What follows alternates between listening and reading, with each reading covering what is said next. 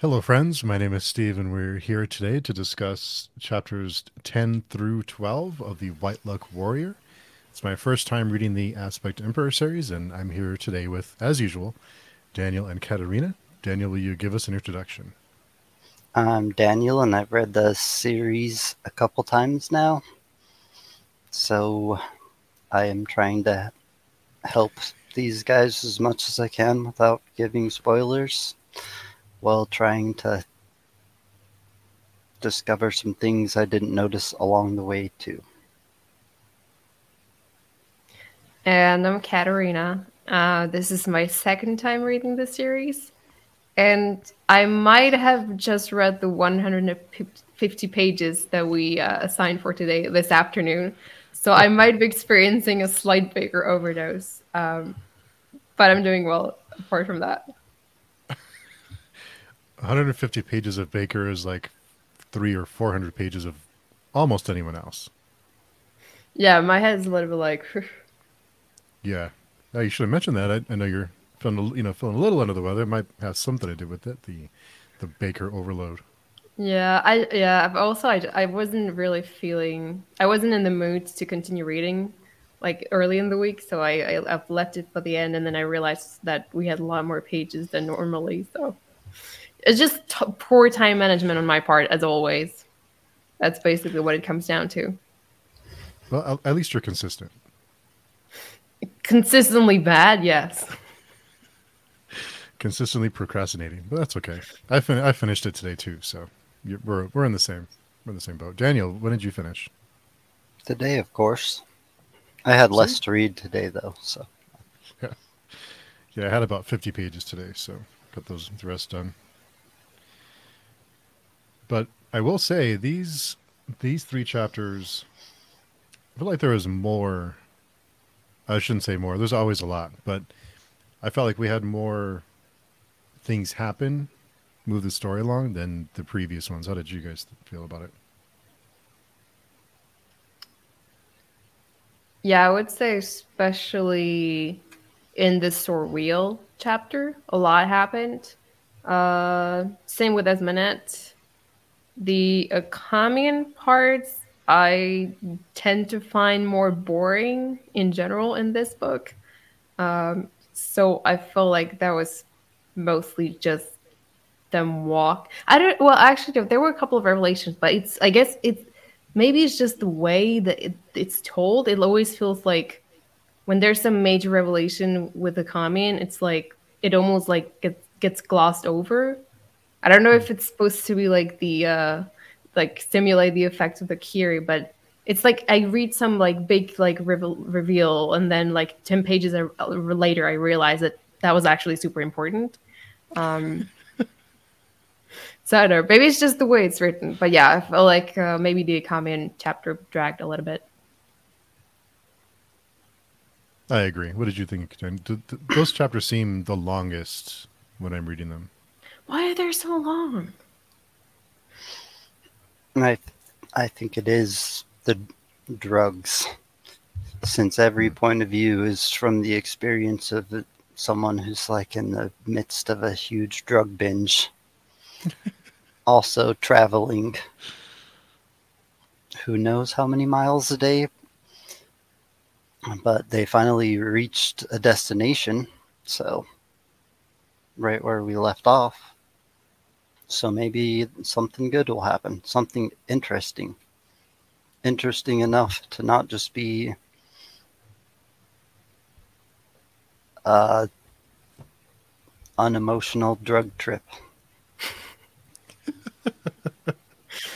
Yeah. The sorry, I'm sorry. Go ahead. No, I was just gonna say I'm not sure that anything good ever happens to anyone in these books, but interesting is probably more likely. Well, I think something good happened to Mathanet. Seemed like he had a victory. Yeah, there's I there's there's battles and there's wars, right? Yeah, I mean, but it was a he This is a one battle. for the time being, he's doing okay. maybe he would have preferred a situation where he didn't have to commit a coup d'etat. Yeah, I think he would have, but did he have a choice?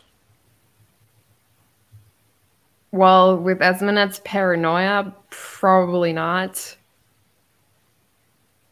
Like, she did kind of put him in a position that where he didn't have any choice left, I guess. I guess you're right. Little Kelmomus. It's the spider that's doing all these things and then just watching it happen and laughing about it. And piercing people's eyes with skewers. Yeah. He's a monster. So I guess we can start with Sorreel's chapter. There's a lot in this one. And I'm sorry. Go ahead, Daniel. The Scions are dead now. And he's the leader of the Scions. Yeah, the defunct Scions in memory, I guess. And now he's been raised up even higher on a pedestal.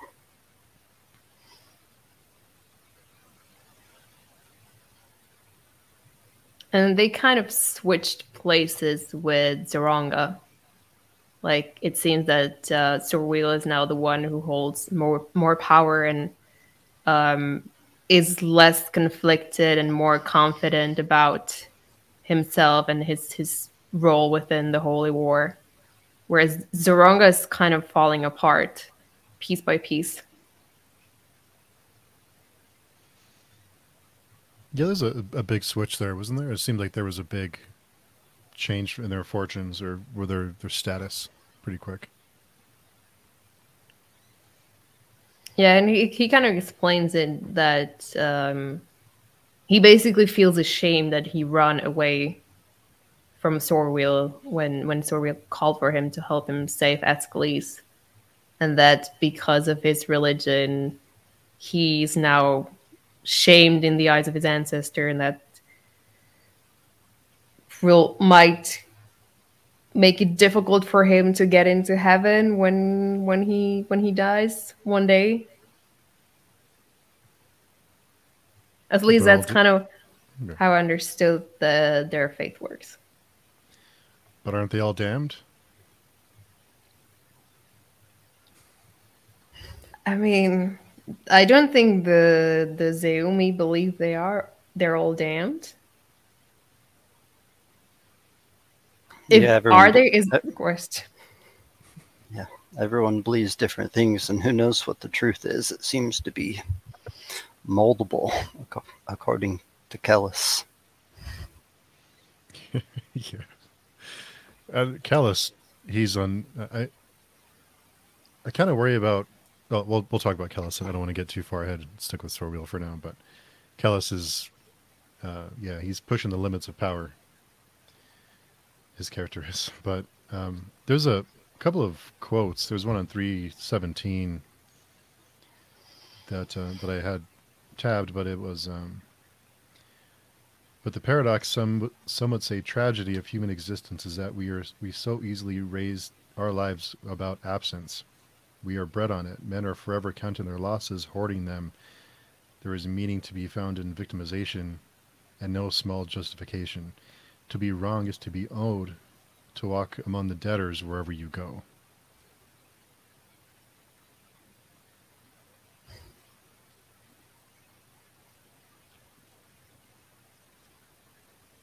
Muted. I think you're muted. Oh no. Okay. I think there's also another part of the quote where he talks about how like loss can never be complete, because if loss is complete, like you don't actually remember that you lost something, which is kind of the loss that the non-men experience, whereas humans, like you remember that you lost someone close to you, you remember that you were wronged, and it's the fact that you lack something but you still remember that you lack it. That's kind of what human existence centers about. I found that interesting also, and the way like it kind of separates men and non-men from one another. The non-men are super interesting in this book. I mean, they are from the prologue even, but they're. I love the exploration of when you live so long, what happens to you. I mean, what how do you see the world? How do you see everything? Do you remember everything? What do you remember? What do you keep close to you, or what do you, or just go crazy? The elves and all the other books seem fine. Yeah, but those are fairy tales. And now they got flying chariots. What did you think of the flying chariots?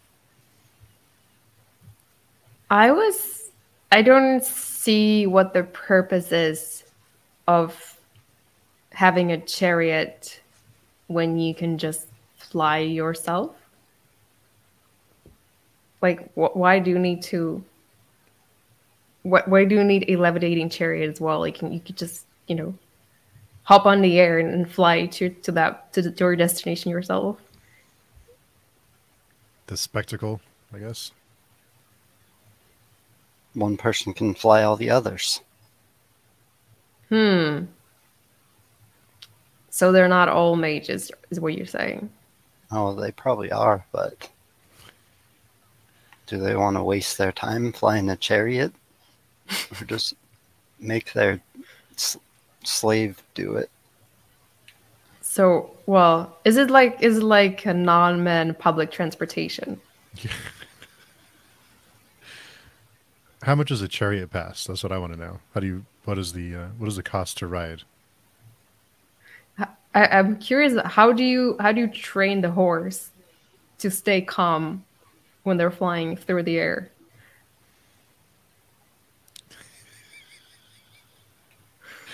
These are burning questions, people. Yeah. This is true. How old are these horses? Yeah.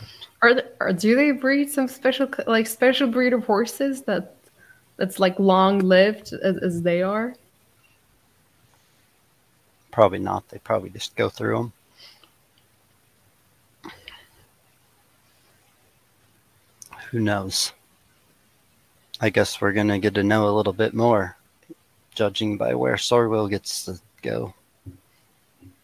Yeah, and I'm pretty excited about that. Like, as you said, Steve, the non-men, for me, are like one of the most fascinating things about this book.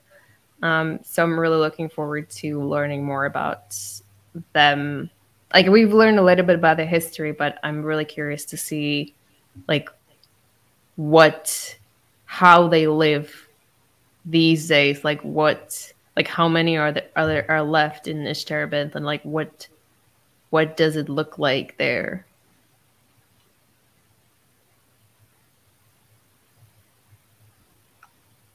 I think we may find out. Daniel's given his best poker face, but And then we know that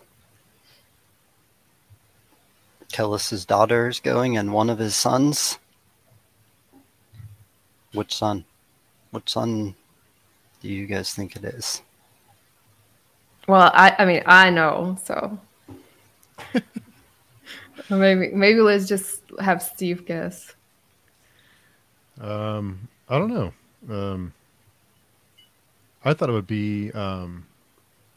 You mean go as part of the? Let me see what page we're on. Part of the Neom, as they called it. Yeah, the ritual. hostages. Yeah. I thought that was going to be Theolopia, or I'm pretty mispronounced. I thought that was her, or did I misread that? I believe she's in Momem. Yeah. She's hopefully she's hiding in a wall, but we don't know yet. My name's wrong. But she might be a little bit too far away. Surway is the grand mistress of the priestess nuns, the Swayali or whatever they are. The witches. Yeah, so we know she's going. Pretty powerful for them to learn the gnosis, and to the witches to have that. I know they were trained a little bit on the gnosis, so I was surprised that they became so powerful. Well, I mean, we've only seen Sorwa to do sorceries. Well, I mean, we've kind of seen the other from afar, but she's the only one we got to have a closer look at, and she's an Asarimber, so makes it's kind of inevitable that she's good at it, right? Yeah. Is it well? It can't be Colomus, right? He's also a Moomin, yeah. Yeah, it can't be him. So unless Sammy is hanging out somehow, then You got Caiutus, the leader of the... I forgot which army he's leading. The one that Sorwill's in. I think is it the Middle North? Or that sounds right. And you kind of got his other son, Moengus, which is not his son, but his son. Yeah, those are the two. Those are the two that are there now. And Serway basically said she has to go too when she talked to Sorwill. The Believer King. Sorwill's a Believer King now. And so is Stronga. Even though he's the least Believer King of all of the Believer Kings. he's not a horse king anymore, at least. Well, he still is. But it's not an insult anymore. Yeah, well, he's turned that around. But the section where he has to go and kill his slave, and that was a pretty good section of the book when he goes to beat a slave and the slave does it for him, just another dead skinny. And they're digging through the hill of dead that's rang, and then they uncover the corpse that's been buried in the ground, and the goddess possesses it, and she gives Sorwill the pouch with the core. I get goosebumps in that scene. It's pretty intense. And then it's somehow related to the old Anisarimbers. Yeah, like who do you think that person was? The one whose corpse they dug up. Like, I have no idea. I don't. I mean, the only Anesarimber who I know died in field, like in a battle, is Kelmomus. Right? With the C? Yes. Yeah, the Kelmomas with the C. But I'm not could it be him? Or is it just some other Anesarimber that I never heard of? If it was Kelomus with the C, he probably was just bones, right? And because he's been gone for quite a while, hasn't he? He's been dead. Yeah, like 2,000 years. They talked about cutting a shrink's face and putting it onto the skull. Yeah, it just started to move. That was pretty interesting.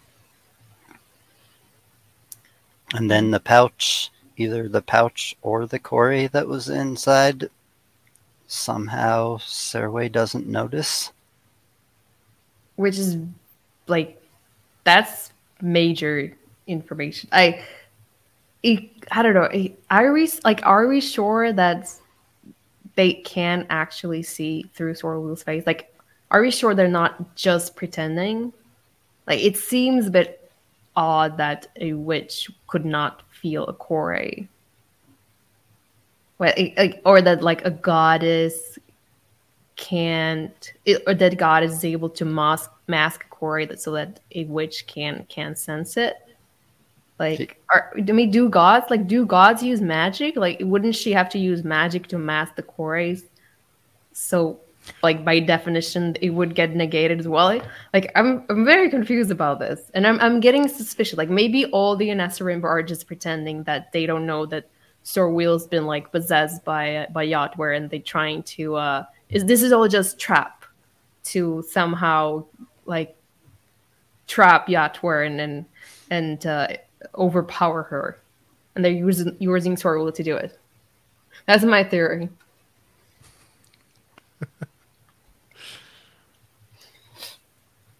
Akamian doesn't know that Mimara has the judging eye until like they talk about it, kind of. So he can't sense it, but he's not a Dunyan either. And then Sorwheel's even worried about telling Zranga stuff, like saying that he'll see it in his eyes because he's not masked, so he can't tell him all of his secrets. But I don't know. Well, I think like Sorwheel thinks they can't see through him, but what if he's wrong? What if they're just pretending?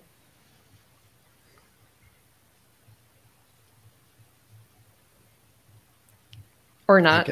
I guess we'll know. Yeah. we got told again that Kellis has been to the outside, right? So, and he brought some crazy heads back with him. Yep. And the non-men seem impressed. He appeared to believe it after they touched each other. They shook hands. Yeah, that from the page. It's on 364. They strike a deal, right? Well, before the non-man comes and they discuss the deal, I'm feeling pretty bad for Proyas because Kellis is just like, I mean, I don't know. I feel bad for Proyas because he just seems like he's just like I chose to live this life of bondage to you. Like I chose to live like this. And Kellis is just like, yeah, you're just like a tool that I use. And it's, I don't know. I kind of hard, a little hard to read after getting to know Proyas from the first series and kind of what he's become is a little kind of sad, but that's what Kellis does. Kellis tells him that he's just the lesser Proyas and he has the greater Proyas in shackles. Yeah, Kellis has some pretty funny lines in this chapter. Let me see if I can find it. He says something pro. Oh yeah, he tells him, "I pulled aside my harem beads, and you find my wife's ugly." I thought that was funny. And then, like later on, before the non-men arrive, he tells Perez, "Well, there is a reason why men prefer their prophets dead."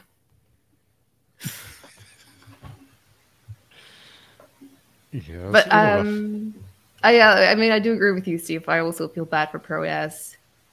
On one hand, he's a fanatic, so I don't feel that bad for him. But he's basically sacrificed his life, most of his life, for Kellis and his teaching, and now Kellis is just like, oh yeah, like that was all bullshit. Why you're surprised? It must be hard for Proyas to come to terms with that. I don't know. I mean, if it was hard for him, I think he's over it now. He's just kind of accepted it. He seems to be just like, I know my place, basically. Like, just I chose to serve you. I'm just here to serve you. And I don't know. It's kind of sad. I guess after 20 years, you have just an adjustment period, I guess. But I feel like it's just the beginning of his identity crisis that's about to like get even worse as we go on. Like that's my guess. It doesn't feel like this is something that you can easily recover from, I would think. I don't know if Kellis has told him that the religious view was a lie, just that Kellis himself was a lie. The tool was a lie, if that makes sense. Kellis hasn't said that he's evil yet. He's still doing what the pious would do, if that makes sense, but he's just a living prophet and they're gross. He admitted it. No one wants their prophets alive. Yeah, I guess the thing I'm still wondering about is why is Kellis doing this? Like, why does he?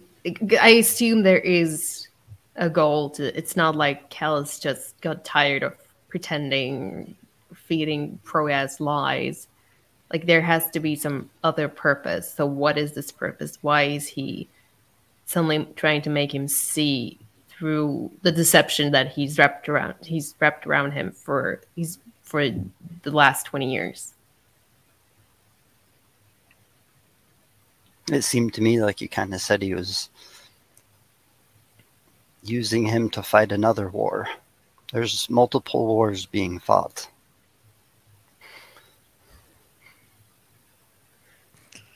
But who knows what kind of war? I don't know. I'm pretty lost. What did he tell him? He told him far worse dilemmas confront us, my brothers, far more dreadful decisions, and they've already just killed all their slaves. So,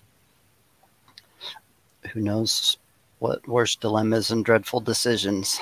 That was after, 7 schoolmen died or something to Corey from Srank somehow.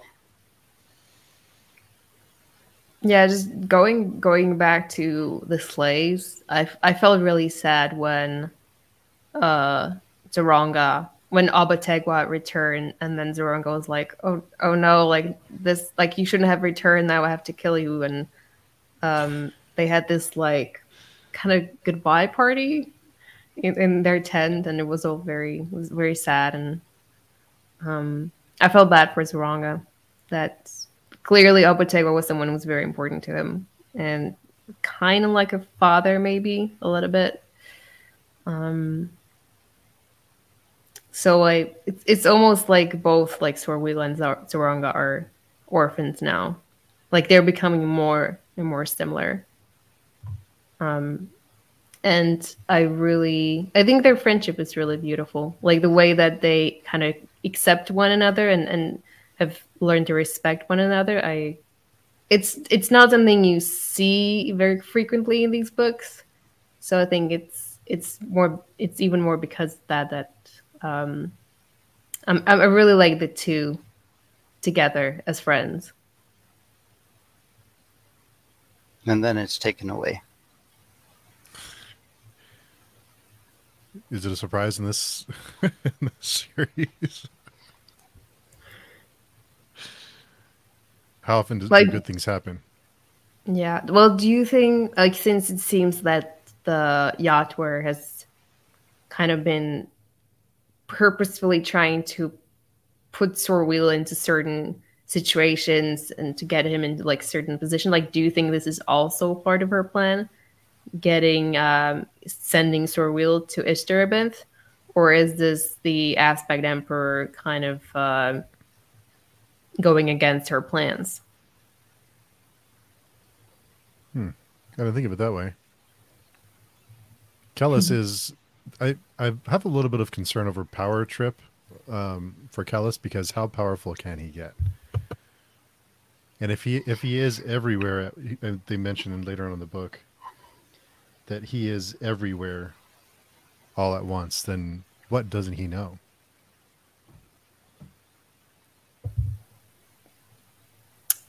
Well, we certainly learned that he knew about Akami and his little quest.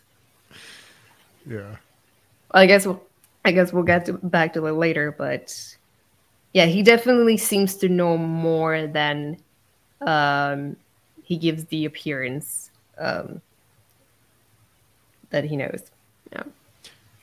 So he lets things happen that that may be bad, but I guess the end result is what he's concerned with, right? Is he lets certain things happen, even though knowing that it's a short-term step back, like the coup, like Maithanet, he didn't stop that. I think he's very much the ends justify the means kind of guy. I would agree with that. Daniel is trying really hard not to not to say anything. Yeah.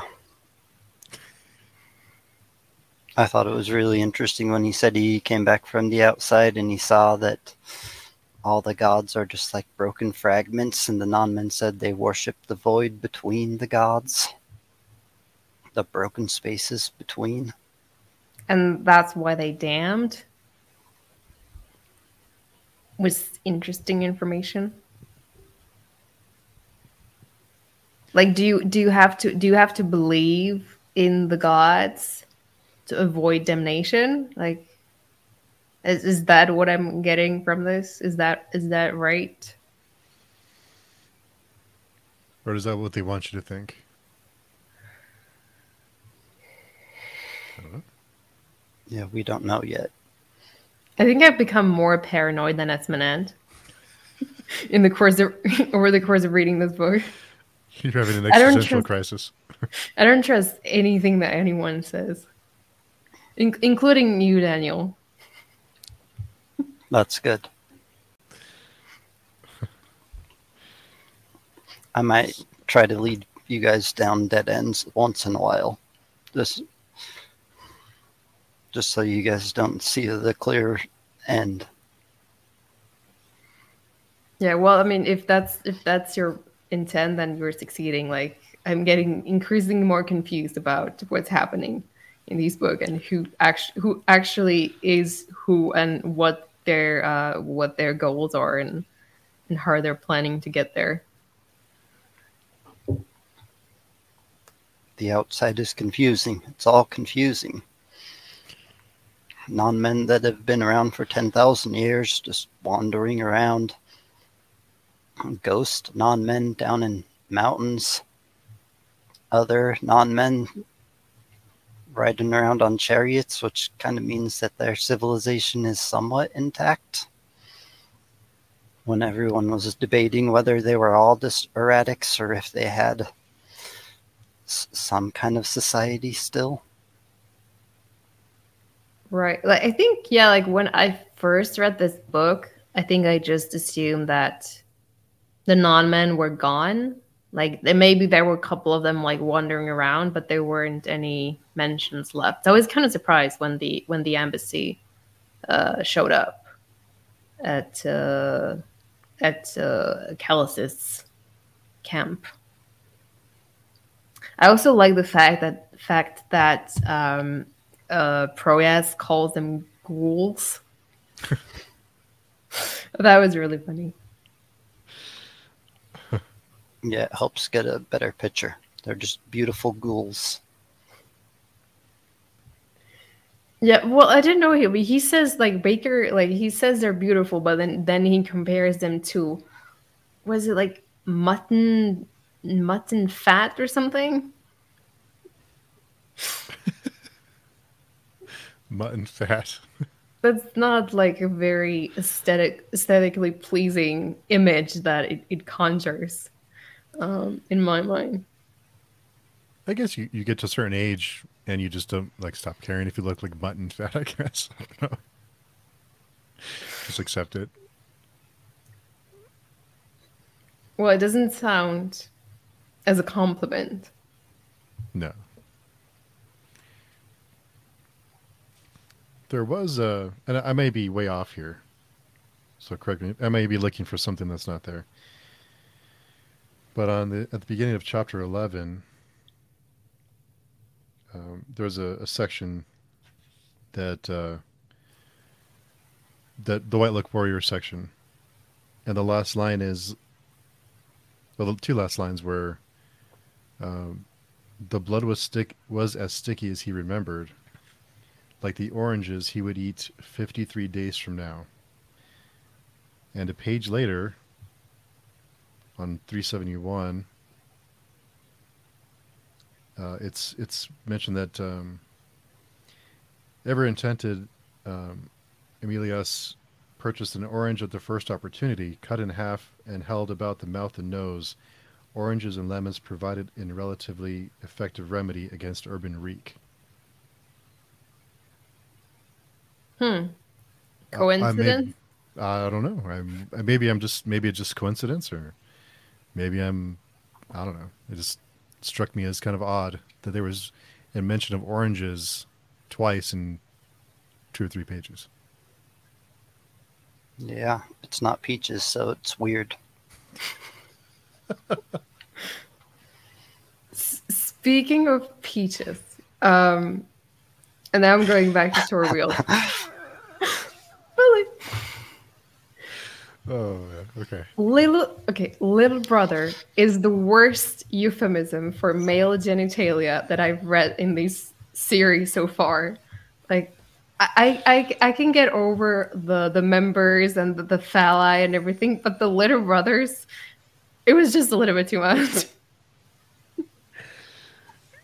Yeah, it just felt like he's just kind of, I don't know if he's just having a laugh or I don't know. It almost seemed like locker room kind of talk, or I don't know, Like how many like descriptions or creative descriptions of penises can you come up with? I guess if you mention it so many times, you have to get creative and use different terms. Maybe he had a list and he's running out. I don't know. Yeah, he did all but his dissertation in philosophy. He's got a lot of words to describe things, I'm sure. We still got 2 books left. Maybe one will beat that. Oh, I'm terrified. Little brother, yeah.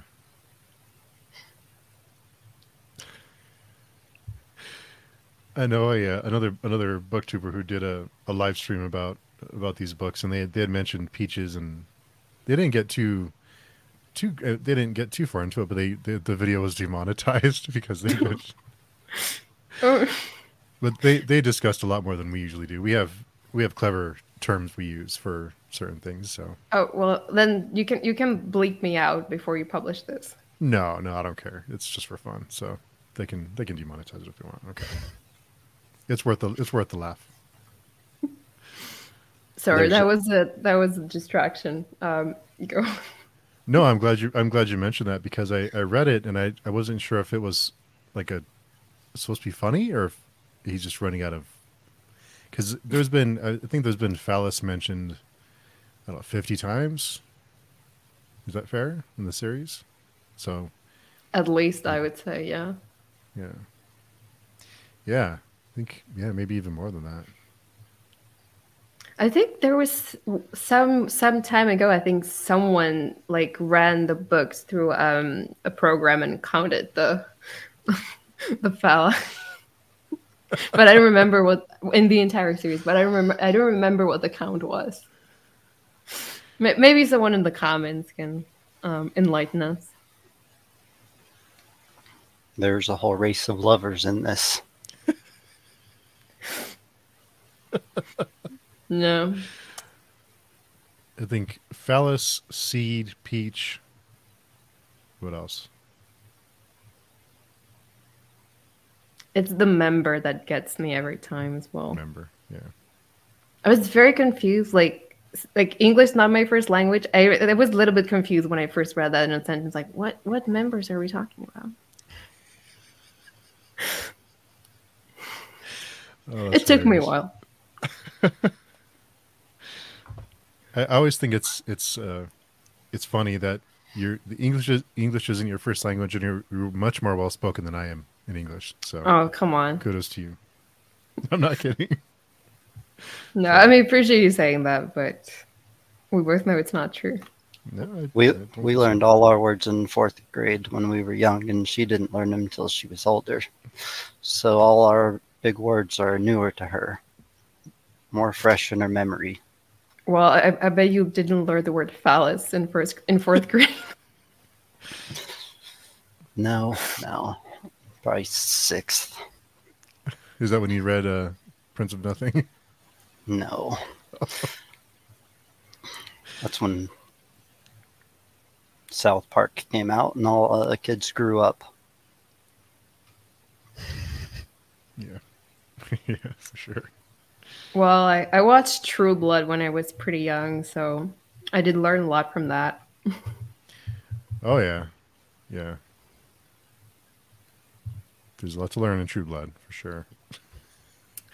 Not all good stuff. Yeah, it's very educational.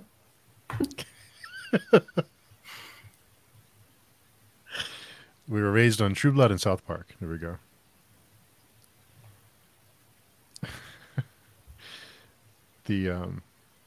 There is a let's see, section about on page 400. How did I rise to power? He asks, seeing her thoughts as always, a rueful smile, as if remembering escapades best forgotten. Men make what they already believe the measure of what is true or false. What they call reason is simple apology. The masses will always believe false, because the fancy of their forefathers is always their rule. I rose to power by giving them truths, little truths, for which they possessed no rule, one after another.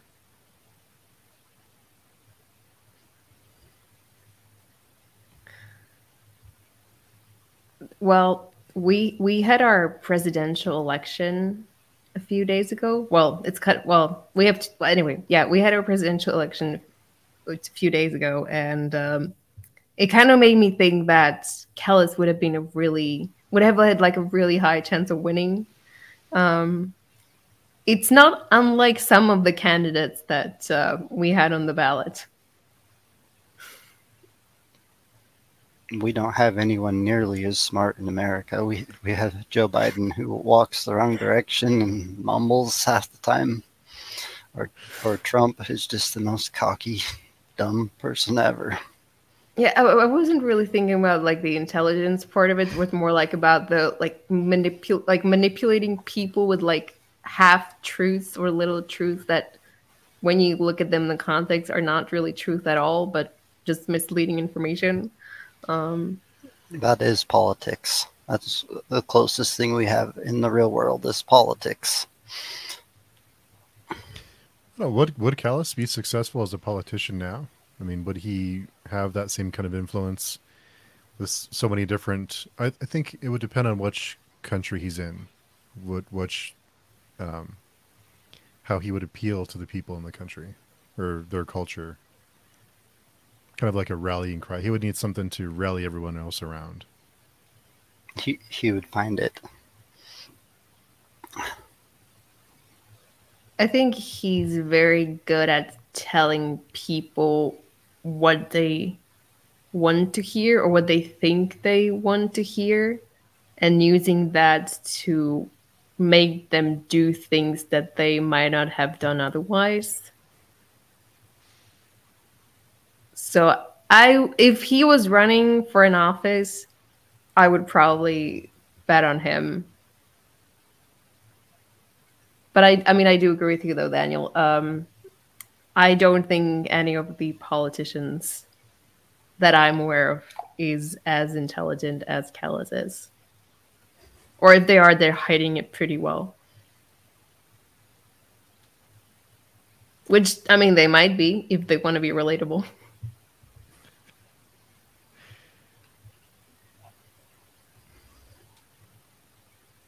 But we're all human, and he's not.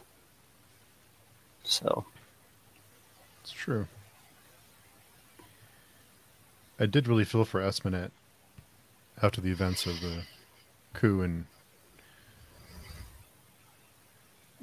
she tasted defeat for the first time in a long time. And right as she's hiring Narendari to kill the Shrai takes like her entire livelihood from her. But he's already dead. That's what he said. Don't even worry. It's already done. just to be clear, that's the White Lug warrior that she's talking to, right? Like, he killed the actual Narendari in the beginning of the chapter. Oh, I don't know. I didn't catch that. What do you think, Steve? I don't know. I have no idea. I totally missed that. I'm pretty sure that that's what happened. I mean, he arrives in someone's house on the 4th floor and kills him, and the person he kills has long hair, I believe. And then Esmenet comes to see the assassin who lives on the 4th floor, and she is surprised that he does not have long hair, as all Narendari assassins usually have. And during his little section, the guy is like, what does he say? I opened the bones and I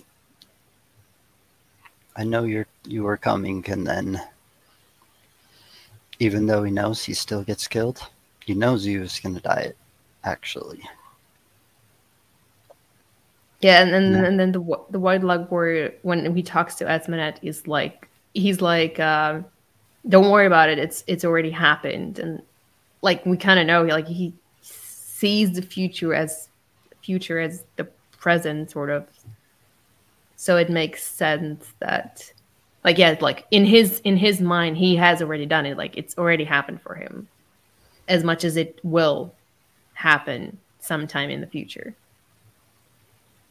And the Narendari seen that it was going to happen to him because he cut open the animal or whatever.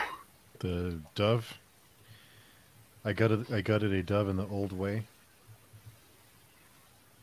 And then he keeps asking him why the 100 hate his god. And then he tells him that Ajokli is the fool. And he says he only seems as much. And then he dies. So maybe he was the fool. Where he also says that the Ajokli, he sees what the others cannot see, which sounds awfully similar to what Kellis says, that he also sees something that the 100 cannot see. So I wonder if there may be some connection between the two.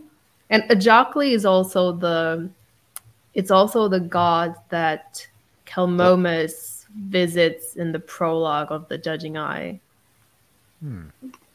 He kills a beetle in front of him. He's the right. four-horned brother. Yeah. And I didn't realize, and I don't think maybe I wasn't paying attention, but I don't think it was mentioned up until this point that Ajokli is the god of, like, I don't know, he's kind of the patron of the assassins, but he's also the god of deception and thief. And I guess Kelmomus is very good at deceiving people and stealing things and killing people. I think Ajokli is like the trickster god. Well, Kelmomus certainly is a trickster himself. There's also a line in this first section that we're talking about now in chapter 11 on 368. The White Lug warrior saw himself shrug. He sees himself climbing stairs that had crumbled into a narrow slope. So if he sees himself shrugging and walking. Yeah, there was a section before this where he like looks up and he just looks at himself, looking at himself. So he's forever following in the footsteps of like what he's going to do, the future. That's why he already knows what's going to happen before it happens. And there was even a moment where he like looked out at the city, at all the paths he would never walk, because he's just got one destination.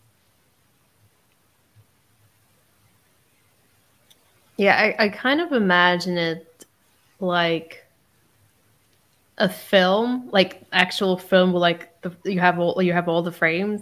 It's like he can see all the frames, like from the beginning to through the middle towards the end. Like he can see everything that will happen at once, or everything that has happened, is happening, and will happen. So I guess for him, it's all happening. Like all instances are happening simultaneously. That's kind of how I understand it. It's very Lovecraftian, isn't it? I've never read Lovecraft. Very Shame like to admit everything's it. happening. Yeah, everything's happening all at once. The past, present, and future is happening all at the same time. But kind of what it At, le- reminded me of. at least for this White Luck Warrior, it is, and maybe for some of the other horrors that we've seen so far are kind of Lovecraftian. Yeah, the winged creatures with pendulous phalluses. See, I imagine that also is quite Lovecraftian. I'm surprised you didn't say with Little Brothers. I was expecting you to say Little Brothers. Big Brothers. For those who are listening to the podcast, Katarine's face is like bright red right now.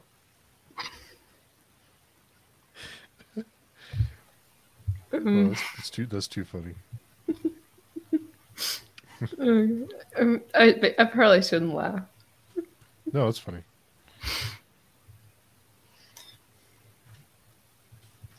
There was a part when this is going back a little bit, but when Sorwell was taking his slave to kill him, where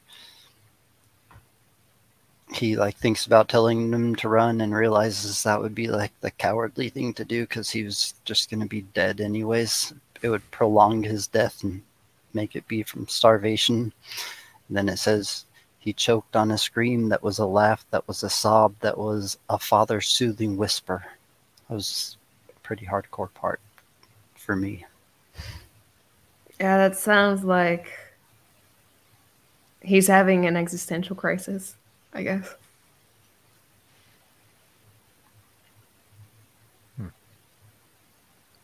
But then kinda like- Prosperian suicided himself, so he didn't have to do anything. Yeah, I guess it's I guess it kind of goes back to the question of like, is Sorwheel becoming more courageous, or is it just Yatwer like arranging things for him, coming like preparing situations that he can come from looking courageous to others. He admits that what he did was really cowardly when they were running away from the shrink. He was being a coward, but it worked out in his favor. Or he thought he was being a coward, but to Saranga, he looked like a hero. And Escalise lived because he's a fat man in times of famine. They just never die. Yeah, that was a great line too. I feel like there are several heavier or slightly older sorcerers running around in different parts of the world. You like who are like kind of grumpy, little bitter, but also like learned. And not like very knowledgeable. And of course, I'm thinking about Akamian, but also Escalise, and also, what's his name? Oh gosh, Malawebi. Is that Yeah, Malawebi. I get a sense that Baker likes his elderly, slightly overweight sorcerers. If anyone in this world is going to be able to be overweight, it would be a sorcerer, though, right? They're all part of schools. They just sit around with each other and eat and read books all day. Everyone else is tightening their belt, just trying to find a rat to eat. Preferably one that hasn't been eating humans for before that. Preferably. But then you're running a danger of becoming a pony killer. Just saying. Lots of ponies have died in the series too. Well, I guess not many, but memorable ones. Memorable. They have names, so it's a little different. Yeah, there's not even a room in this world for cats and dogs. They would have all been murdered long ago. Yeah, I wonder what happens to Sorwheel's pony. Like, I guess it got eaten by the Shrang, right?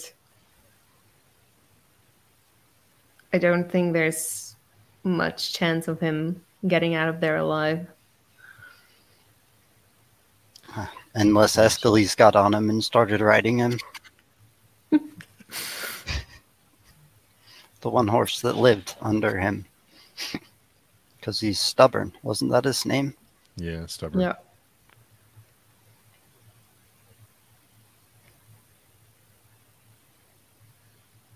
And then what did you guys think of the culling? The great ordeal, this day after day, out ahead of the line murdering Shrink by the thousands and thousands, and then it's just still never enough. The mathematicians, they just are trying to add it up, and they can't. Maybe because they're coming from somewhere else.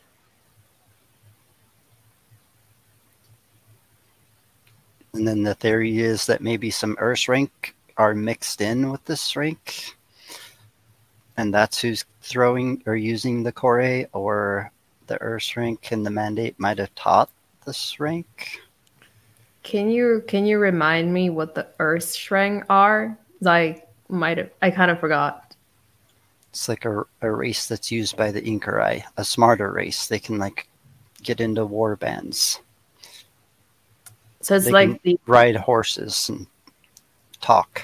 Is it like the Uruk-hai in Lord of the Rings? Like the bigger orcs? I think I think they're like the more advanced Shrink. Like they have some they're not as savage or domesticated. We'll call them domesticated animals. They can be trained and have some kind of intelligence, I guess. Here, sit, stay, attack.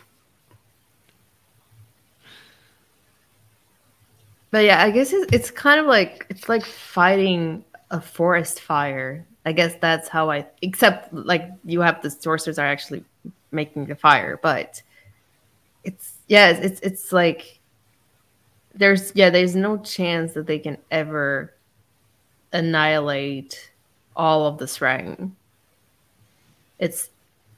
They just have to do enough to, I guess, keep pushing them in front of them, but there's just too many. It never ends, seems like. There's no end to it. We already seen once what happens when they get pushed too tight. Then they explode back out. Who knows how big of a horde that was, or how big of a horde is in front of them now, but I think they said it's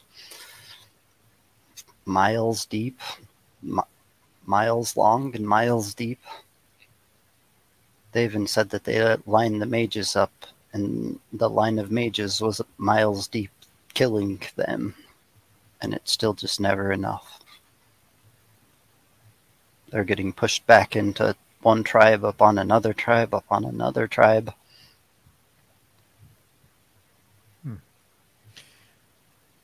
Maybe someone or something is creating them, or I don't know. It seems like it's like no end to the Shrink. And this is after years of the scalpers and everything else chipping away at their population too, for quite a while, right? Yeah, but I guess it kind of works in the sense that when Akamian and the rest of the company reach the plains, they don't actually encounter any Strang. It's true. Yeah, they go Dead for a ones. while, right? Just dead Just ones. pilots. Yeah, just the dead ones. But this shrink were like left alone for a long time with no one to kill them, and they just took over the entire north.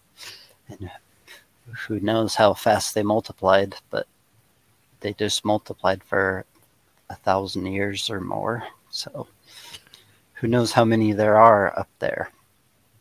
This is like the first time people are getting to the far north, sort of, in a long time.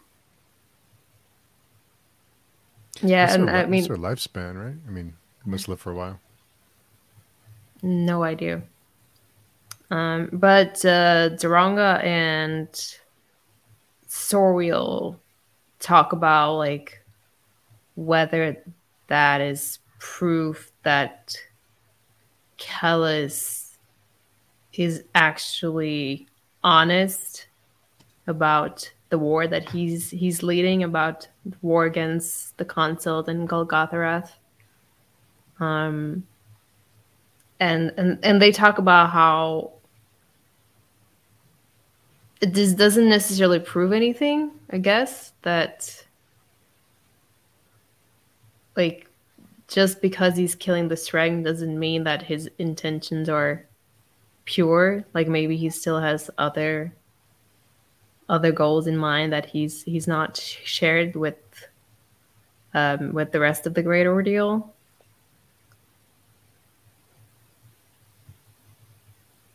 If I was Kellis and I walked on conditioned ground and I found out there was a god on the outside that conditioned all my ground way before I got there, I'd be mad and I'd want to condition his ground.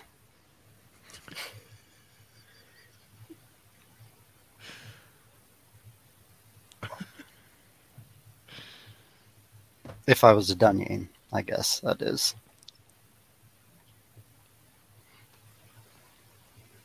Not what there's a mention that something not human, a Dunyan. And the non-men. We got lots of non-human races around.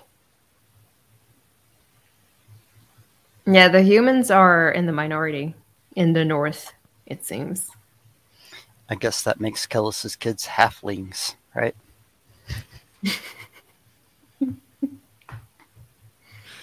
I mean, Mathan has a halfling too, right? Because he's Yep. He is the mixed race, I guess. he seems to handle it a lot better than Kellis's children do, because he was trained, right? He had some guidance. Yeah, and also like remember Moenga's drowned all the disfigured ones. Was it in wine? Did he drown them in wine? Not sure. No, I don't know. I don't know. I don't know if they talked about that specific aspect of it. I feel like they might have talked about it. Red wine or something. It's like fresh red wine or something like that. There was a specific type of wine, but Only the finest for Espinet's kids.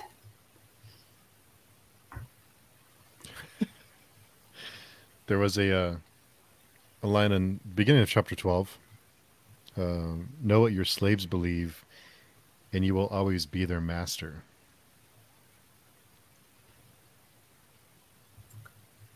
Was that chapter 12? It sounds more like something that, like a piece of advice that Esminet could use.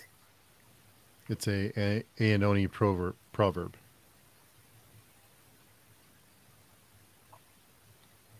There's lots of good proverbs in here.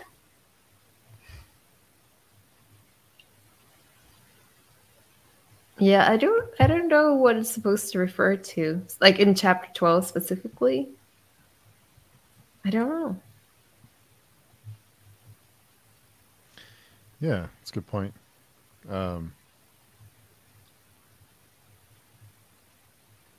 maybe something about Casoter. I mean, we know that he is a believer.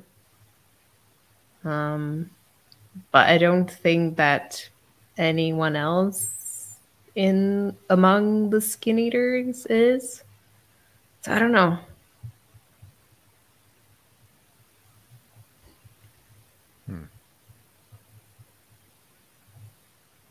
Or maybe it has to do with the Kiri and like a Kamian and Mimera, like gradually realizing that maybe it's not the best idea to spend their days drugged on the ashes of a dead non-man. We find out they don't have a choice, though, right? No, Camian's tied up and drugged anyways. Could it be that Kellis uses that philosophy to control the non-man? They're not. Yeah, I don't even just like. I was kind of confused about the way that they explain it. So I understand that Casoder received some orders from Kellis to form the Skin Eaters, but I didn't quite understand what exactly the purpose of that was. Or like, I understand they were supposed to keep an eye on Akamian, but then once Akamian left, why did they agree to take him to Sogleash? Why would they like is there a reason? Like is it just that they're supposed to follow Akamian wherever he goes, or is there some other reason why they're accompanying him to Sogleash? And was it always planned that they would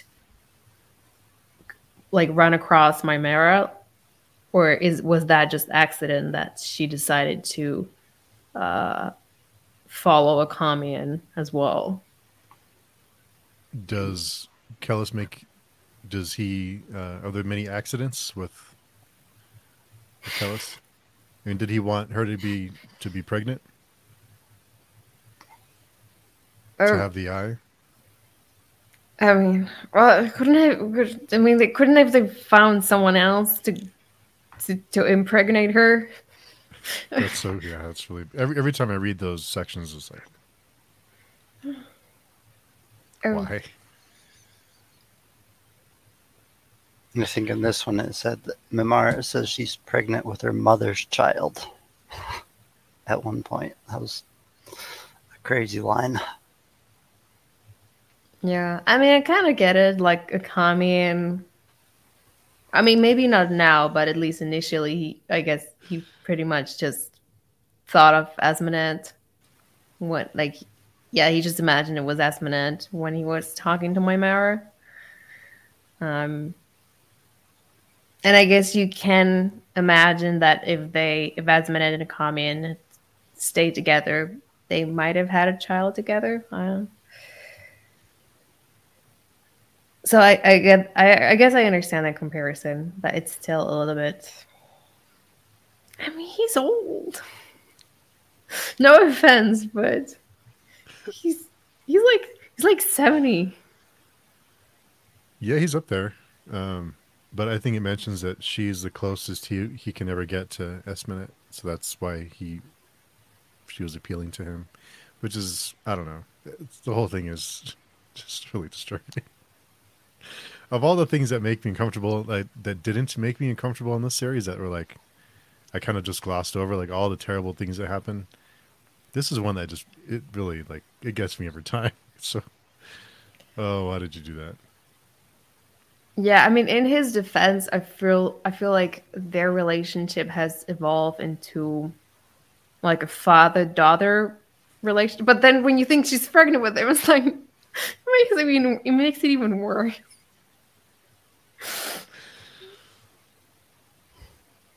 I do think it's a little arrogant of of Kamian to think that he would be able to do this without Kellis knowing somehow? Or has he just been isolated for so long that he just forgot or doesn't know how powerful, or didn't know how powerful Kellis is? Because he knows now, because Kellis just, his voice appears and tells him, next time you come before me, you will kneel. I mean, can't escape. Yeah, I mean that's what he tells him at the end of the Thousandfold Thought, right? When he just right before he leaves the Citadel. But I mean, a comment. He talks about it himself. Talks about the fact that he became. I don't know if arrogance the right word, but maybe too like consumed with his, like he became too certain of himself and his assumptions that like he stopped questioning himself and everything. Like he used to be the kind of person who like always doubted and always questioned his own assumptions and other people's assumptions, and I don't know if that's the effect of the Curie or if that is the effect of just him being alone for the past 20 years. That kind of made him lazy, I guess, like intellectually lazy. But yeah, he certainly miscalculated when it comes to Kellis. And he's paying for it now. Yeah. So you guys think that Kellis knows all? Let's see. Well, that is who said it? Oh, the captain, right? Because of him, the Aspect Emperor knows all. So at least the non-men think so.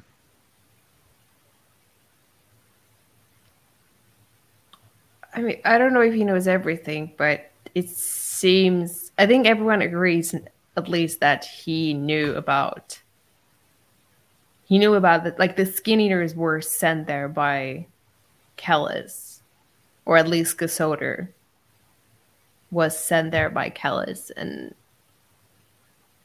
and Kellis knew about where Kamian was and what he was up to.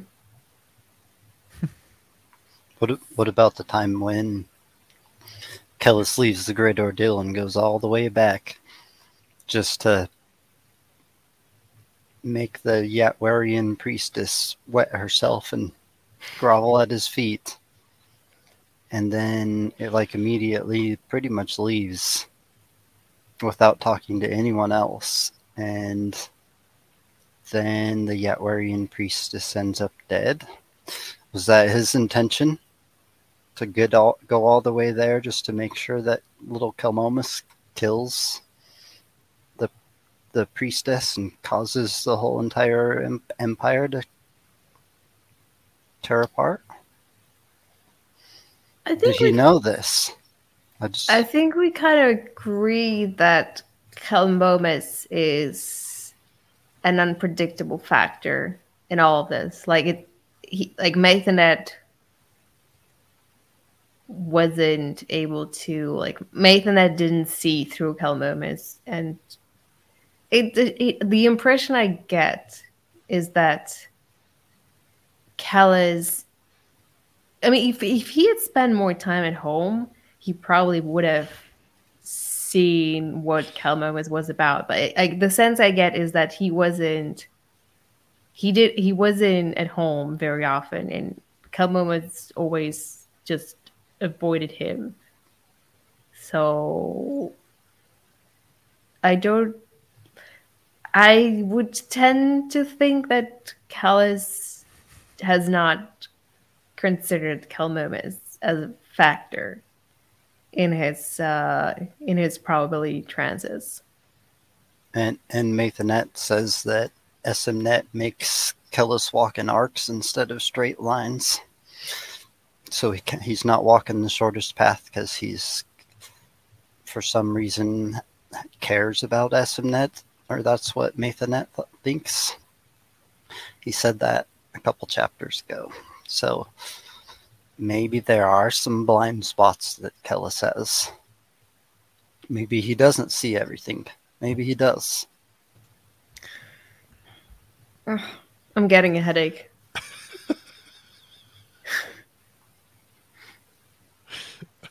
I mean, we don't know. And like, if Kellis doesn't see everything, then he can't know either. Like, that's what he talked to Proyas about. Like, if you don't, that you don't know, then you don't know that you don't know. Why would you jump into fires and listen to people if you knew everything?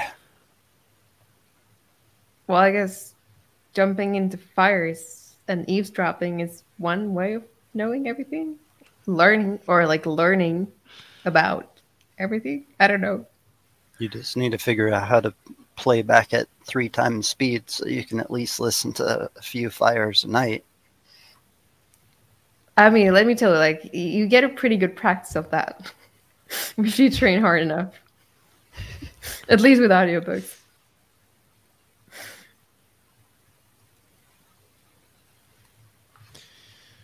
And we do find out that the captain is I'm not going to try and pronounce his name, the last non-men king. Oh, Nilgikas. Yes, I have another question about that. So, Nilgikas is the king of Ishtarabinth, right? The non-men who come to Kellis are ambassadors from Ishtarabinth on behalf of Nilgikas. So if Nilgikas is the cleric and he's like here with Akamian, who the hell is ruling Ishtarabinth right now? Hopefully we get to find out. I hope so. It seems like signs are pointing us in that direction. Unless there are 2 Nilgikas Cs, which I doubt, something's off. Someone's not telling the truth. Or maybe there's someone holding his house in order until he shows back up. Yeah, it doesn't seem very likely he's going to go back. He also doesn't seem to be in a state where he could rule a mansion. No offense to cleric. Do you remember his name at least? Doesn't seem like there's anything attached to his name, though. What do you mean? Like attached? The thought of being the king of the non-men, like, isn't attached to the name to him. He's just wandering, trying to remember. So Nilgikas is a name, but it's not as well remembered to him as it might even be to Mamara or Akamian. That makes sense, because they study the name. They remember the history. When his books are only so long. It's also his new book, The Captain. Who knows how long he's been his book or will be his book. It's also, I think that's the 3rd name that we know he has used. So like we know him as the cleric, but he also mentioned at one point he says his name is what, Incariol? Is that the name? And now we learn he's Nilgikas. So I mean, I'm getting confused. So no wonder he's getting confused. Well, I'm sure he has many other names. Yeah, every race probably has a different name for him. I guess if you're 10,000 years old, you get a lot of names eventually. You can ask Yahweh. Yeah, I imagine he has had a lot of nicknames over the years.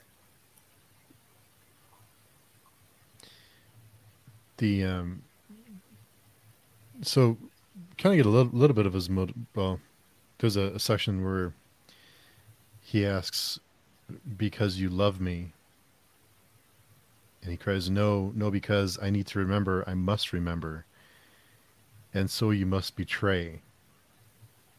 So is he doing this to try and remember something? It's on page 426. There's lots of like parts where the captain is whispering to him, and now like the whispers are they're hearing him a little bit, and it's like it's telling him, you remember them, you used to care about them. And then we also learned that everything that the non-men loves, they destroy. So the captain seems to be wanting something to happen between them. Not good.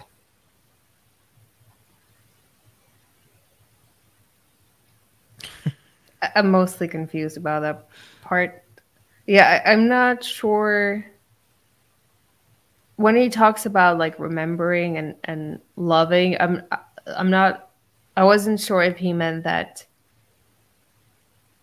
he needs to or he wants to hurt Maimara because he wants to remember her or because he wants to remember someone else from his past. Maybe it's both. But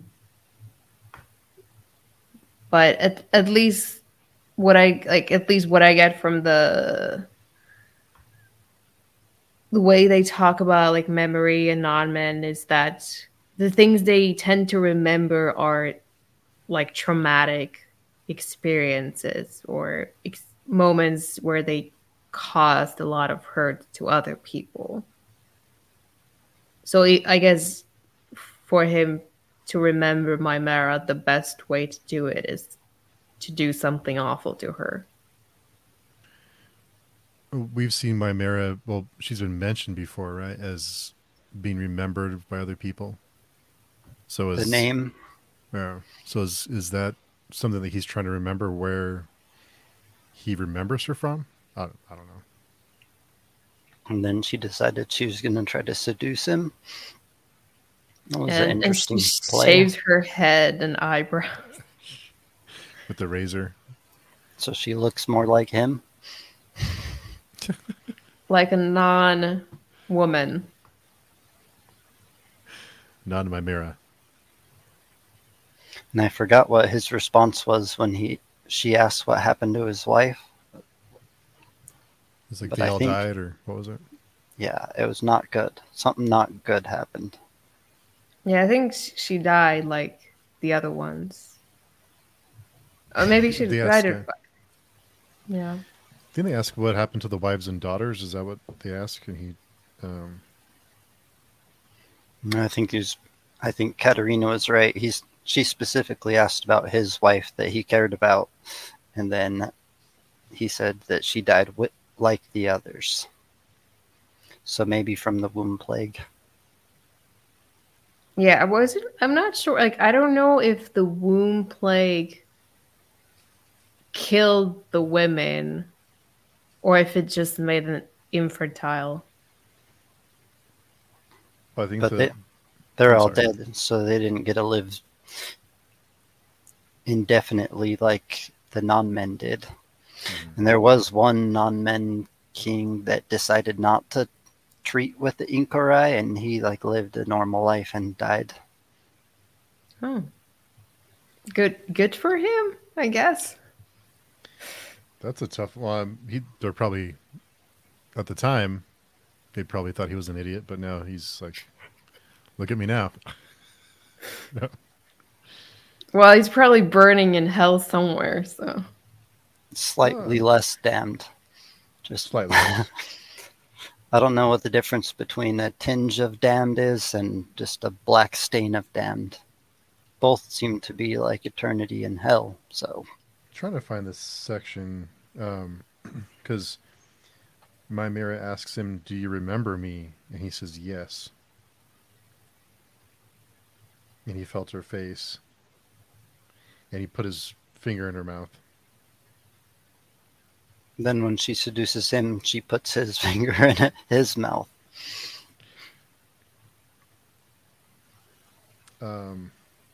She tells the captain she's pregnant, and that seems to finally break the captain.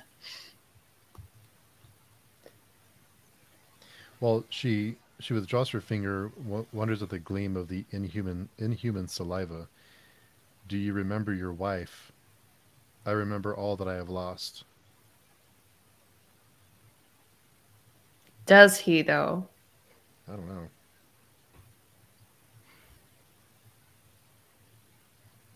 Or is he trying to? Yeah, there's one moment when he's forgetting or remembering. I'm not sure which one. And he's like, "What is this language I'm speaking? When did I learn this language?" Yeah, that's this most recent chapter, and the captain just reminds him that he's trying to remember. It's just all very confusing, but I guess it's because the cleric is very confused himself.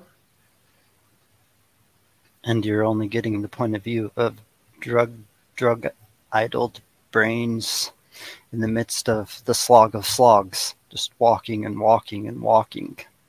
But I guess they gotta eat deer, and kind of probably better than what the ordeal has, who finally got fresh water, which was nice. Fish, yeah. It's a nice change after the plains. So what? No matter how many fish they caught, there wasn't enough. They were still starved more and more every day. Yeah, it's never enough. Well, I guess it's the Shreng are probably also getting fed now that they've reached a more fertile territory. Finding some worms. Yeah. I mean, I know they're very nutritious, but man. It did refer to Kelmomus as the four-horned brother too, in his little part. Yeah, it seems like that's going to be or has been his aspect all along. Yeah, there were a lot of mentions of the four-horned brother in this chapter, like suspiciously many mentions. I just alluded to him a long time ago because this only got mentioned once or twice before this. Yeah, I don't remember if he ever gets mentioned in the Prince of Nothing. I wasn't paying attention to it. I only remember Gilgal, but that's a different god. He does, and hopefully I'll be able to find them once we wrap up the series. Definitely going to have to take an extra day of compiling stuff. I want to see what you guys think of the peach theory. What is the peach?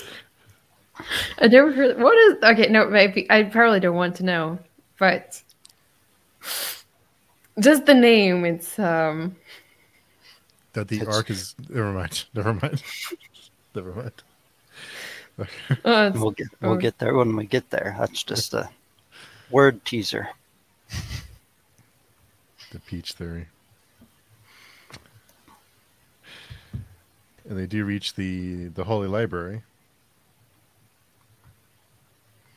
I started. I mean, how much more can Akamian take? He's taken he's had some rough times in his life.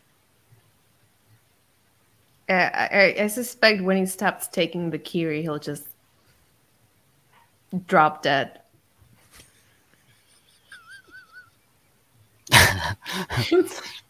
I mean, look at what's his name, Cole. Like he's like completely like emaciated and like out of his mind, and because he's the only one who's not been taking Kiri the whole time. So, what do you think is going to happen to the others when the Kiri rounds out? Just drop dead. We'll see how bad it is. They all walk like 30 miles a day. That's way more than I could walk. They're all more physically fit than us, even without the drugs, probably. Yeah. Well, when you have to walk, I guess True. better shape. And I mean, just think of the withdrawal syndromes. Like, we already know that Maimara felt strange when she didn't have the cure for a few hours. What happens when you don't take it for days on? All the killed emotions come back tripled, maybe. All the things that it takes away come back in a powerful way for a little bit. Or maybe they just curl up in a ball and die somehow of sickness.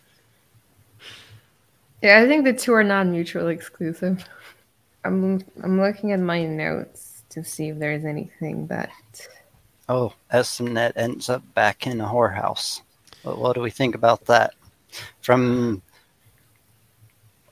and to the tippity top and all the way back down again. Full circle. Yeah, it's pretty impressive how quickly she lost everything, like within the span of a few hours. Yeah. And I did find it. I do feel for Esmnet, and she does talk about, like, she's talked about it several times, the fact that she's in this like very unique position where she's not really a commoner anymore, but she can also never be considered a peer by the caste nobles. Like, she doesn't fit anywhere. And I guess the thing that made me the saddest is when, like, she talks to the woman. Neri is her name, right? I think.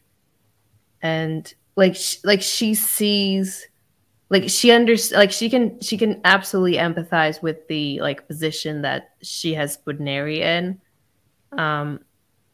but instead of just like releasing her or like going somewhere else and leaving her life and sort of removing the danger that she is when she's staying with her, she decides to be the empress. She decides to fight for the empire and for her children, which is understandable. But in order to do that, she basically has to. It's like she's kind of like she has to manipulate herself. Like, it's right. Like, she has to manipulate and like threaten Nari, even though like easily that could have been her in a different life if her life taken a different course. She has to put the knife to her old self, right?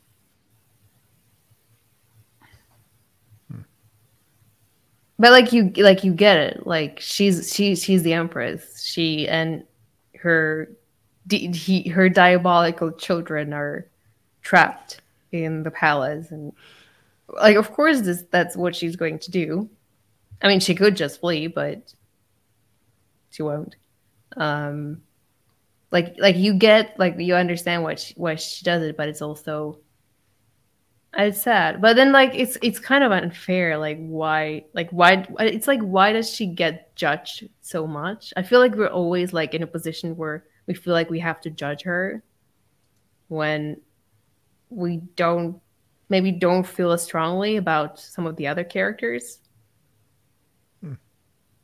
I don't know. It's just me being too judgmental. I think I don't, I don't, I don't know. I see her as being this whole the events leading up to the coup. I think she was being manipulated by her Dunyan children. So I don't know that we can really blame her too much for the choices she makes because she was trying to make the right decisions and listening to her kids. And they have other ideas. Yeah, but like maybe you should try not to get manipulated by your 7-year-old kid. He's a Dunyan. I have to defend Theliopa. She's innocent in all this. She stutters. She just likes making dresses. She doesn't like making eye contact with people or talking to people, which is like how the Dunyan use their gifts. So she just like by nature doesn't like to use her gift because it requires her to like look at someone and talk to them. So she's innocent. She's just likes making clothes and has a little stutter in her talk and hasn't done anything evil yet. Yet. Yeah, Team Thali. It's the quiet ones you have to look out for. Like Helmumus. Yes, I can. The voice inside his head, who's the quietest one, never makes a real peep.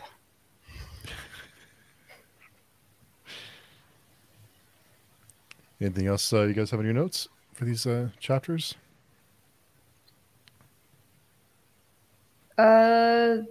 Well, we sort of learned that the Zaomi Sandikar, is that the title of the Zaomi ruler? I'll just assume it is. He's decided that they're going to help Vanille if he succeeds in doing something which has not been specified.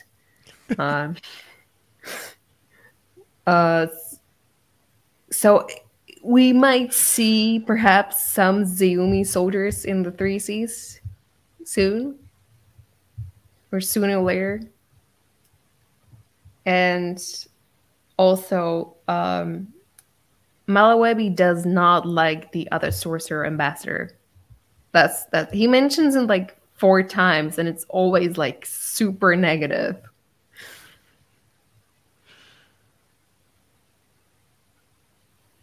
Yep. Or the priestess. They don't like each other either.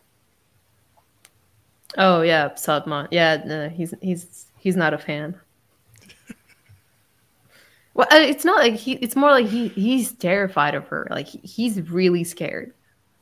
Like he knows very well what power the goddess yields. So I think he's being reasonably cautious when it comes to her and her priestesses. How many times have you said that reading this series? Being reasonably cautious. Not very often. Yeah, Nair was recklessly cautious. That's what I'd call him. As soon as he found himself believing, he would just get in a rage and be like, "Oh, it sounds good. I know it's wrong now." There was I don't know if I tabbed it. There was a section, there was a line that Akami was thinking back on Nair, and he called into question his fate, or he mentioned something like if he is gone. It kind of felt like it maybe opened the door for a return. But it has said in some of the what has come before sections that he died. But now it kind of it was subtle, but I wondered if maybe I'm just reading too much into it, but it seemed like a maybe. I would say don't trust anybody. Don't trust anything that anybody says. Yeah, you always have to doubt. It's very true. Doubt the ones who tell you he's dead. Doubt the ones who tell you he isn't. There's one thing that I wanted to talk about, which is the dream that Akamian has about now Coyote and his wife. No, the poisoning. Yeah, the one in Oh. which she poisons him, and he's asleep, or like now Coyote is asleep, but Akamian can still see her like drop some poison into his ear or mouth or wherever. So, well, first of all, did this actually happen? Like, is this how now Coyote dies, or like does he actually die? It seems like she doesn't actually kill him. She's just planning to have him buried alive. But is that how is that what actually happened to him? And is this before or after when now Coyote visited or snuck into the Ark with Siswatha? Because that was another dream I think Akamian had, maybe in the Thousandfold Thought. When the two, yeah, they secretly they managed to get into the Ark. And is his wife, is that the same woman they were looking for inside the Ark, or is this someone else? And why is she like why does she want to poison him? Like, what did he do to her that she's so desperate to get rid of him, and in this awful way? I have many questions, as you can see. When she's the one that cheated on him with his sorceress best friend. Wait, what? Yeah, she was conspiring, right? Is that kind of the way I read it? No, they had already did something. I thought that was Kalmomus' wife. I feel like it even mentions it in the chapter. Like, as Akamian's looking through her eyes, he like realizes. I forgot. It was like talking about the color of her skin or something, and how he remembered it from the other dream. How many people did she sleep with? Maybe, I don't know. Like, I wasn't. But at first, I thought it was the same. Yeah, like we did. Like, there was another dream where Siswatha was having sex with His best friend's wife. which would be Kilmomus's wife. Well, Huh? I don't know. There's so many different. No, maybe I got it wrong, and if I did, I apologize. But I thought it was Kilmomus's wife. Yeah, I don't know. I have to reread it, I guess. I'll try to remember that for next week. I'll try to find that little passage I saw. Then his other dream, he seems to be getting closer and closer to whatever the chain is dragging him towards. The golden room. Yeah, maybe by the end of the Unholy Consult, he'll have enough dreams to actually enter the room. It ends right before the door.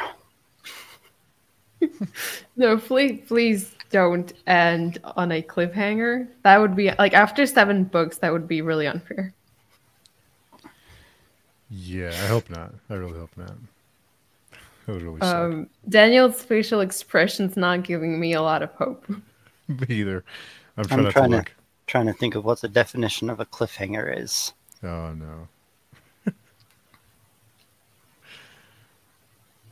Like, if you read about the first apocalypse and the no god died, would that be like the end? If you also knew that he was going to come back 1,000 years later? Or is that a cliffhanger? What is a cliffhanger?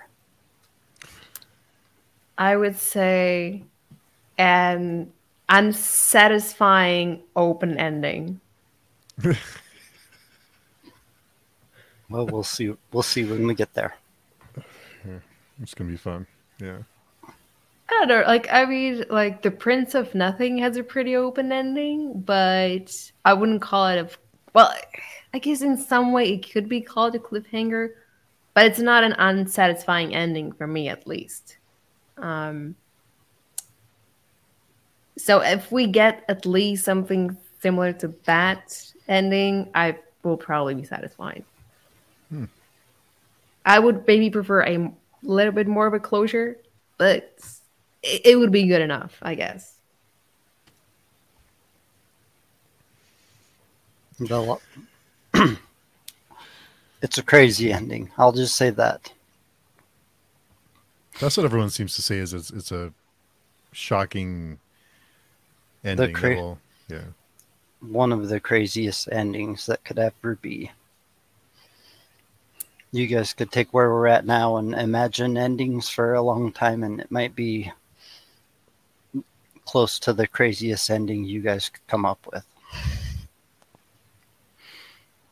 I try not to get my expectations too like I try not to look forward to it too much because I don't want to get disappointed. You know. I don't know. I've been trying to temper my expectations, but everyone says that it's this amazing ending. So yeah, I'm probably fingers going crossed. to hate it. I can already see it. I don't like the you know, everyone likes the Warrior Prophet. It's one of my least favorite books in the series. People like Proyas, Salban. I'm not a fan. Saban, poor Saban. Proyas is growing on you. Saban hasn't even been around. We haven't even heard about him at all, really. I think he had a mention. Someone mentions him, but it was Yeah, real he did get mentioned by name, but This is 2 weeks in a row now. You've talked about sympathy for Proyas. A couple more weeks, and you're just going to be Team Proyas, it sounds like. well, that may be too strong of a word, but I don't dislike Proyas. He gets at my nerves sometimes. But I mean, he's a well. No, I mean he did kill a lot of people. I was gonna say he's a good dude, but He did it in the same way Esmnet does it. Like, he doesn't ever kill anybody. He's weak. He's charged with the dispensation of life and death, like Charles Manson. He just says it. Charles Manson. He just says it, and it happens. oh well. That's a fun comparison. Does that make him any less guilty or responsible? I don't know. I don't know what the outside thinks. Well, we would need Mymara to find out. Maybe she knows. Maybe she's seen him with the judging eye.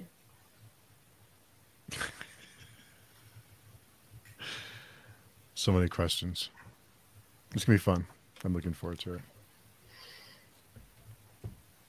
If we did guess, Daniel, what the end would be, would you tell us if we were right? If we decided to do that, yeah, I definitely would. No, I don't want to know. I want to be surprised, and I don't want to spoil it for anyone else either. I think Baker has a way of going in the opposite direction of the guesses, anyways.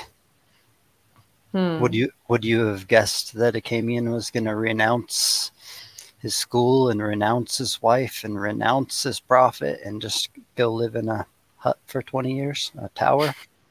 No. I don't remember what I thought initially. You guys have guessed that Moingus was really going to get killed by Nair in the end? I don't know. I mean, maybe I was guessing that he would get his revenge since that was the one thing he kept talking about over and over again. I don't. I know. I remember. I certainly didn't expect him to be as. I didn't expect Moengus to be as weak as he was, because of the Suke. I think I expect. Kellis crippled Moengus too, right? So Moengus was like an old crippled man on the floor. So what kind of like payback is that? Killing an old feeble guy that you loved in the end?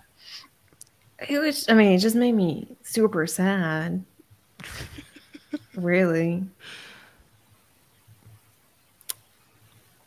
And But he I miss Neighbor. Baker has a way of giving you enough information, but not letting you guess the correct path. Yeah, I mean, I feel like, well, I think I might have spoiled myself on some things, broad, like maybe with some characters, I might have an idea of where they're going, but I certainly, like, when it comes to the details, I managed to keep myself, I've managed to avoid spoilers so far, so I hope nothing's going to change about that. And yeah, I'm really excited about getting to the Great Ordeal and the Unholy Consult, because I'm expecting a lot less walking once we get to Golgarath. Like less walking, less. Well, I mean, I do enjoy the talking. The talking's fine, but the walking's that's what irritates me a little bit. Yeah, I've had it with the walk-in too. So we have 3 more chapters to finish up, and we'll be done, and then we'll take our hiatus for a few weeks, and then we'll get into the Unholy Consult. Is that the third one? Oh, the Great Ordeal. No. Got it. Which is the one? Like, I'm trying to find a paperback of the Great Ordeal. It seems impossible. If anyone knows where I could get one, this edition, I know there's some editions on the internet, but I specifically, like, all my other books are this edition. So if you know, let me know, because I would very much like to complete the set that I have here. I'll see which versions I have. Yeah, I'm still hoping they'll do a reprint, because I think they did a reprint of the Warrior Prophet, because I think that for like a really long time the second book wasn't available either. So maybe that'll happen, but until then, I guess I'll just have to work with the ebook. Yeah, well, I'll try and find something. I'll find a place. I'm on it. Okay. I mean, it's no big deal. But if anyone has any tips on how to get hold of one of the Overlook Press editions of the Great Ordeal, I would be very grateful. Cool. So 3 more chapters to go. Looking forward to it. Daniel, where can people not get in touch with you? The Page Chewing Forum, or the comment section of this video, or on YouTube, the comment section of the YouTube video for those listening on podcast, I guess. Yeah. In Katarina, where can people get in touch with you and tell you how wrong you are about Saban? Same as Daniel. I try to read the comments on the forum and also on YouTube. And you'll also find me on Instagram at The Errant if you want to get in touch with me.